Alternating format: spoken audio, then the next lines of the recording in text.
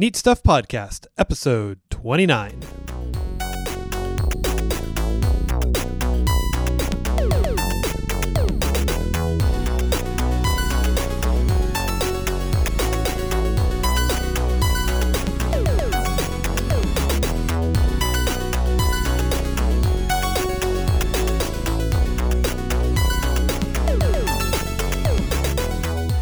Welcome to the Neat Stuff Podcast. My name is Devin, a.k.a. Dano.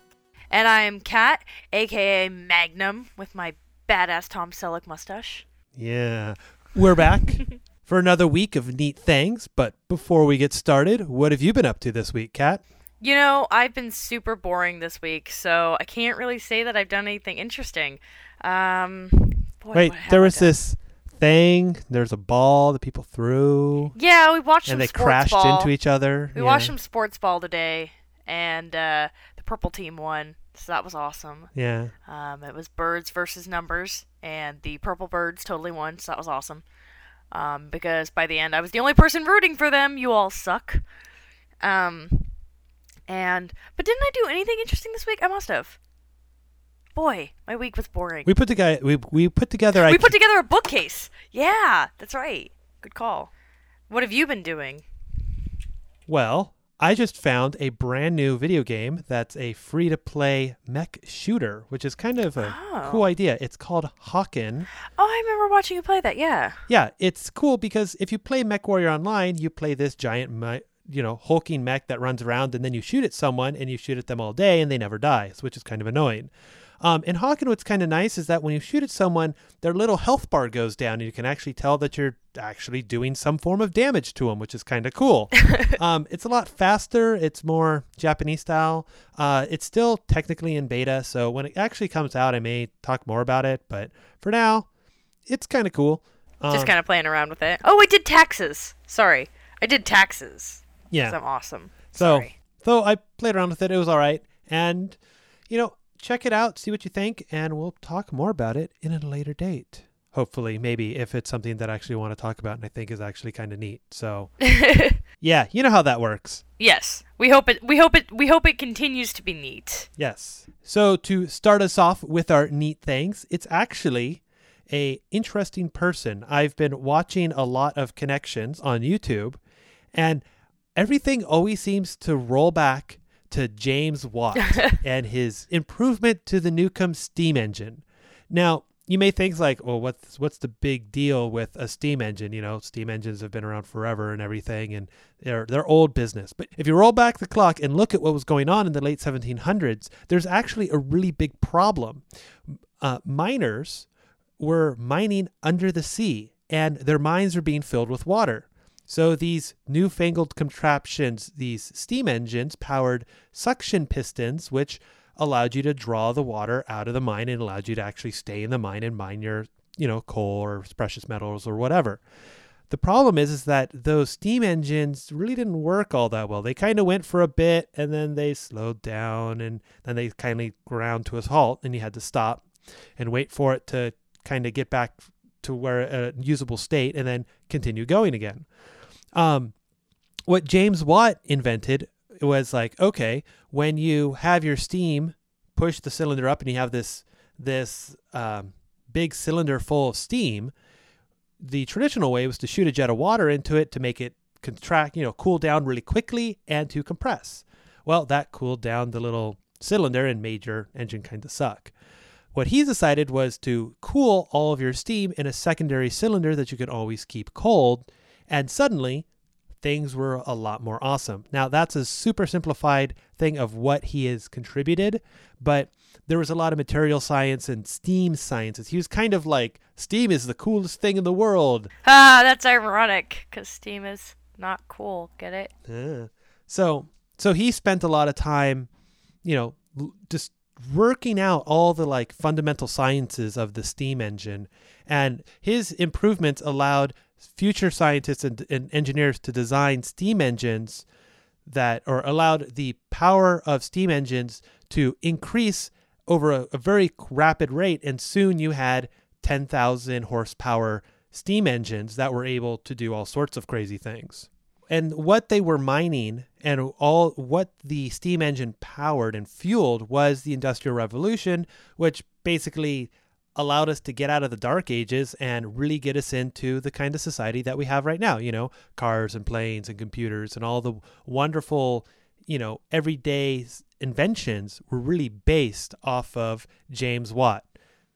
So he was a really cool guy, and checking out, and appreciating what he's done for the world is really cool. And also he came up with carbon paper, which is kind of cool. So my checkbooks all have carbon paper. Yeah. So if you don't like having to, when you have to fill something out in triplicate, that you have to actually fill out 3 different sheets of paper, you just fill out one and it makes 3 copies. You can thank James Watt for that. James Watt contributed to bureaucracy. Hooray! He was Xerox before there was Xerox. I wonder where the name Xerox came from. I don't know. One of the people in science that I've always been pretty interested in, and I think sometimes gets overlooked just because, her contributions were really quite ahead of her time, is Ada Lovelace. And Ada Lovelace was born in, 1815. And she's best known for being basically the world's first computer programmer. Before there were computers, she was a student under Charles Babbage, who was basically the pioneer of computers. He was the pioneer of calculators, I guess you could say. He saw, kind of the next logical progression of things like abacuses. Abacuses? I don't know. Abacuses? I think it's abaci. Yeah. Anyway, but he wanted to take it to the next, to make calculators basically. Since Ada Lovelace, who happened to actually be the daughter of Lord Byron, if anybody likes poetry, the only legitimate child, actually. Anyway, but she was a mathematician, basically. She was very, very interested in theoretical math and dealing with, how to, explain things via math. And because she spoke many different languages, at least 2, I want to say 3.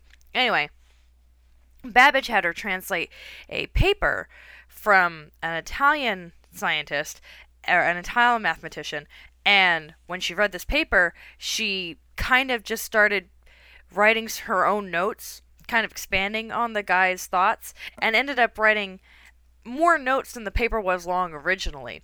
And in those notes was contained her algorithm, basically calculated Bernoulli numbers.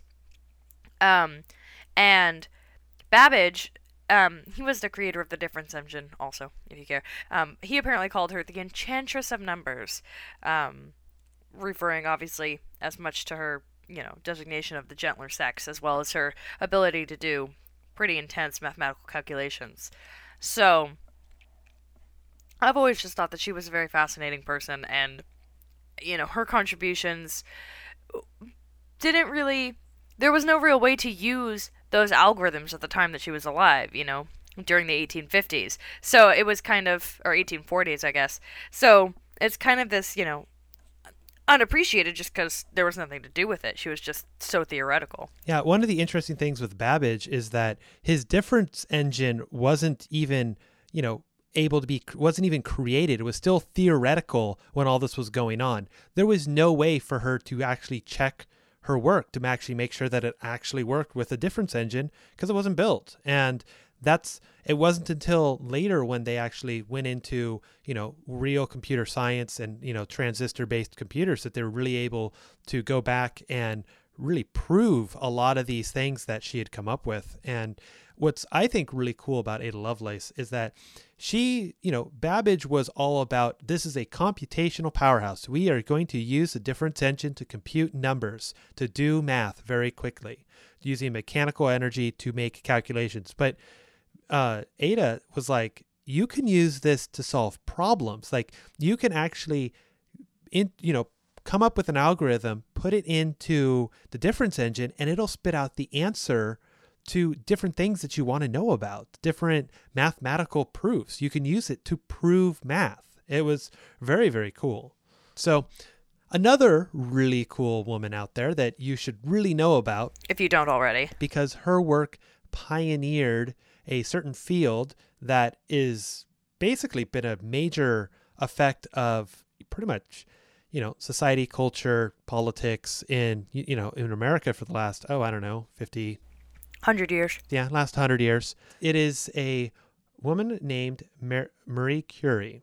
Now, her actual full name is Polish, and I'm not going to try and pronounce it because I'm going to butcher it. And I'm going to try and butcher it. But it's Maria Skłodowska, I believe. And feel free to send me angry letters. That's fine. I'm sorry, but even with my little bit of IPA, Polish is hard, man. Polish is really hard. But, so yeah, Maria Skłodowska.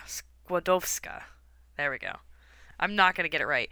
Yeah, so most of what, she's most commonly tasked is, she invented or she discovered radium. Ooh, and polonium. Ooh. Well, she discovered polonium first, but yeah, continue. She took some pioneering research on how X-rays work and really dove deep into it and was able to, discover that, started like getting the inklings of what radiation actually was, that there was a thing out there called radiation, that certain elements emitted particles. Yeah.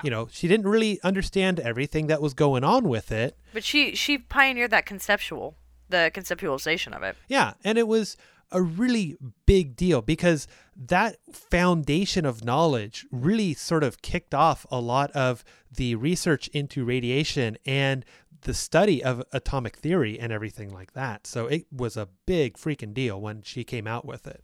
I think one of the most impressive things that came out of, all of her research is that she ended up being the first woman to win a Nobel Prize in 1903. And in addition, she didn't just win one Nobel Prize. No, she ended up winning a second Nobel Prize later in a different science, which is the only time that's happened, is when somebody won 2 different Nobel Prizes in different sciences.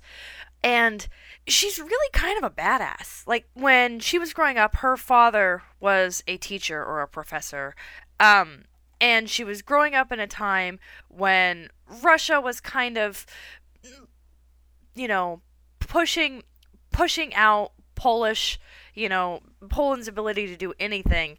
And so her parents made sure she had places to study. They would bring home stuff so that she could study. When she got old enough, she studied at these kind of clandestine, high schools and colleges until she was able to get to Paris, where she could study in Paris, which is where she met her husband, and she ended up getting her husband interested in radiation. He was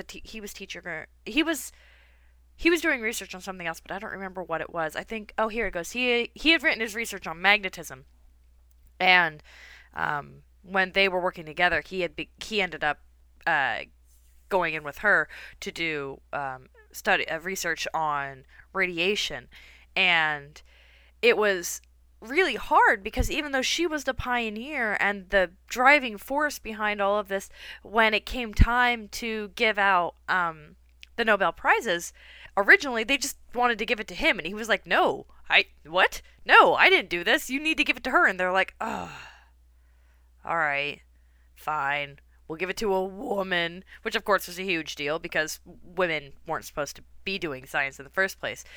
She was really dedicated to her Polish heritage, and she made sure that both her children spoke Polish. She always kept her hyphenated last name so that she never lost her Polish ancestry through names.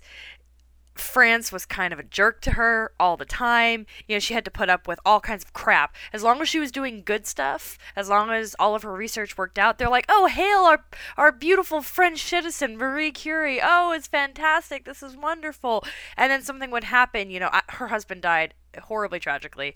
I guess horribly tragically is redundant. Her husband died in a really sad accident, and she ended up having a relationship with somebody else later, and he ended up being married, and then they're like, oh, this horrible Polish woman is, ruining science, and she's women shouldn't be allowed to do blah, blah, blah, and it's just this back and forth of, we hate you. Oh, wait, you're doing good? Oh, no, we love you as a French citizen. Yes, you're excellent.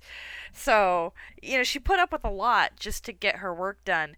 And she ended up dying of all the radiation. I mean, she worked with radiation for so long, she died of radiation poisoning. She died of aplastic anemia from radiation poisoning. Her research papers today, if you go to Paris and want to read her research papers, you need to sign a waiver, you need to put on radiation-proof clothing and handle them with gloves because they are still radioactive.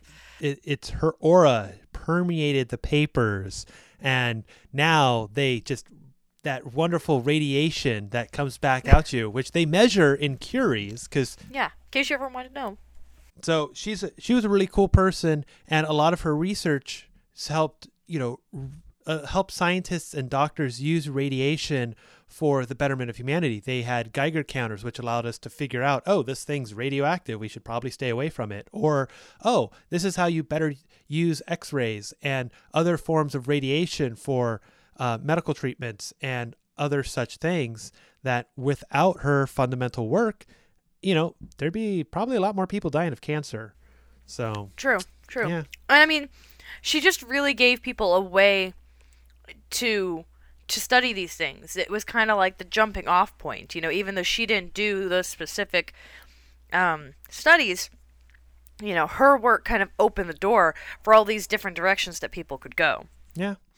And speaking of someone whose work opened the door for an entire field of research, our next neat person is a woman named Rosalind Franklin. Rosalind Franklin is a crystallographer. So X-ray crystallography was and still is, a way to view really small repeating molecules because you could actually watch it build up and then shoot X-rays. See, X-rays, radiation. To get an image of something very small, and then by the way that it was formed, you could kind of guess the angle it was at. And it's a really tricky thing to do. It's hard to do now, and back then, when realistically the equipment you had was much more rough, it was even harder. So she ended up working at King's College in London, and she refined the method of X-ray crystallography to produce images of the DNA double helix structure. She did a lot of calculations too. X-ray crystallography, to actually understand the structure of something, you have to do a lot of calculations, you have to do a lot of pictures, and you have to end up doing the mathematical calculations for the stability of the molecule in different ways to kind of figure out exactly how it's building. And her research was leaked to Watson and Crick, who ended up basically jumping the gun because she was a very methodical person. Everything says that she refused to jump to any conclusions, and they got a hold of her research through what some speculate was a jealous colleague who they'd never gotten along, and he theoretically leaked her photograph, which disproved the original Linus Pauling model of DNA. And when they saw that and they compared it with her original calculations, kind of jumped to making a full-scale model at Cambridge, and they got their work out pretty much a week before she would have. And so she kind of got scooped by them, and they never credited her because there's so much debate on this about whether they knew that she had done the work and didn't want to credit her, or whether the person who had leaked the photos to them was going to take credit for it. But either way, she ended up not getting credited, and then she died super early. Like, she died 5 years after this whole thing happened, and well before anybody could have ever discussed changing anything to give her information and to credit her when they won their Nobel Prize, because you cannot award a Nobel Prize posthumously. So it's she never ended up getting credit for that, and I think it's interesting to hear about this woman who was very stern and calculating and, methodical in all of her work, and was essentially a really incredible researcher who just died before her time, was really, but before she could have gotten credit for what she had done and her detailed information. But the work that she did do and the sort of kicking off of DNA research, discovering what the actual structure of DNA was a huge step in the discovery of biosciences and really understanding how life works. So gene therapy and doing genetic research and, and Watson and Crick were really focused on the nucleic acids kind of as at more of a molecular level rather than the structure at first. And then, when they saw the importance of, how close the structure really was, and they saw Linus Pauling's kind of failed attempt at it, they took what they knew and then basically took most of her work and built the model. She was much more into writing the theoretical. And so I think she knew, where the possibilities, of course, were going. And I think she took a lot of pride in her work. It was just that she wouldn't jump the gun. So the person who posts first is usually credited with whatever the thing was. That's why news organizations are so big on being first, because whoever breaks the story or breaks the discovery is generally the one that history remembers. If you come in a week later or even a minute later, you're just like, oh, well, you didn't actually discover it, or, oh, no, that's not, you weren't first. So you just move along. And scooping in labs still happens today. And, it's really hard because nobody wants to publish anything while they're still doing research. So you may know that another lab is doing research on the same thing as you, and you're just hoping that your paper gets out before theirs does. And I had a friend who got scooped in college, and her paper was under peer review when the other lab's paper came out. So, I mean, it was a matter of months away. Like, she had finished writing it, and this other lab beat her to it and got to publish the data. And basically, when her paper came out, nobody cared because that data was already there. And I think that's really hard, But, in Rosalind's case, in Rosalind Franklin's case, it was a little bit more difficult because it wasn't that she got scooped, it was that they used her data. At least getting scooped generally is when two people come to the same conclusion independently, as opposed to here, where they just took her data and then took it to the next step and never credited her.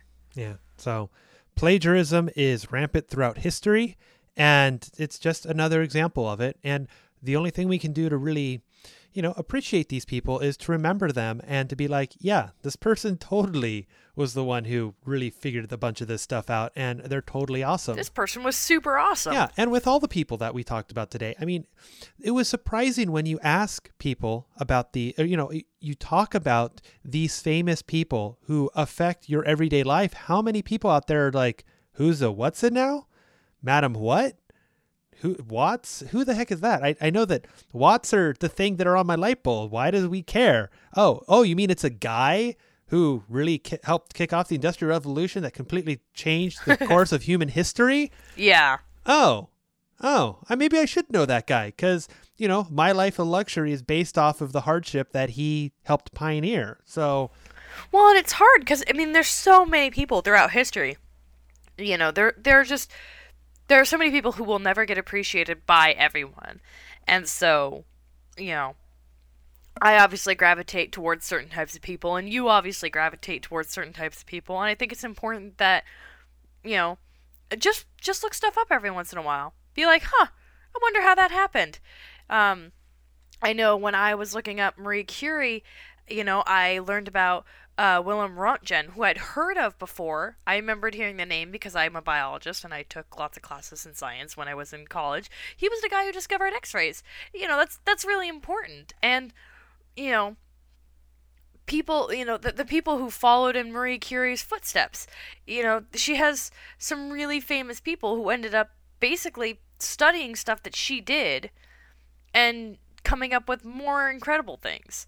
And it's just these long chains of interesting people that I didn't know anything about until I just started looking. Wikipedia is your friend, people. Wikipedia is your friend.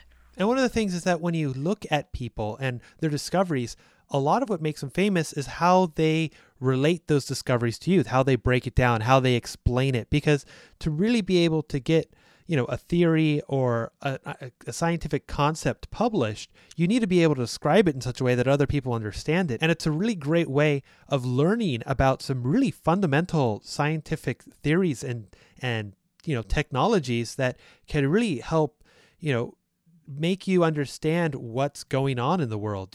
That if you have no idea how radiation works, then you may be like, oh my God, the sun is going to destroy my cells and because it emits radiation. Or, oh no, this cell phone, I'm going to put it next to my head and it's going to cause brain cancer because it emits radio waves. Panic. Well, and it's interesting there too, of course, because then you get into a discussion of what research says and what research doesn't say. And we could go on forever about which research is correct and which research is basically just kind of fluffed up. Or, for example, I really want to mention this one really briefly.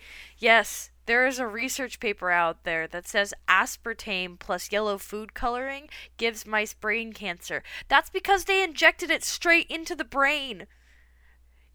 Brains don't work like that. Things don't work like that. Yes, there are lots of ways to make research say exactly what you want, but that doesn't mean that they necessarily translate directly into actual research. So I think it's important, to realize where the basis of all your research is coming from and, understand how the scientific process works and how somebody studying, X-rays can eventually help somebody figure out, the other types of radiation, which will lead to nuclear physics. So there's just little doors opening different ways lead to very creative possibilities. So do yourself a favor, open up a book, search the internet, find out about some cool people, because if you don't learn you will both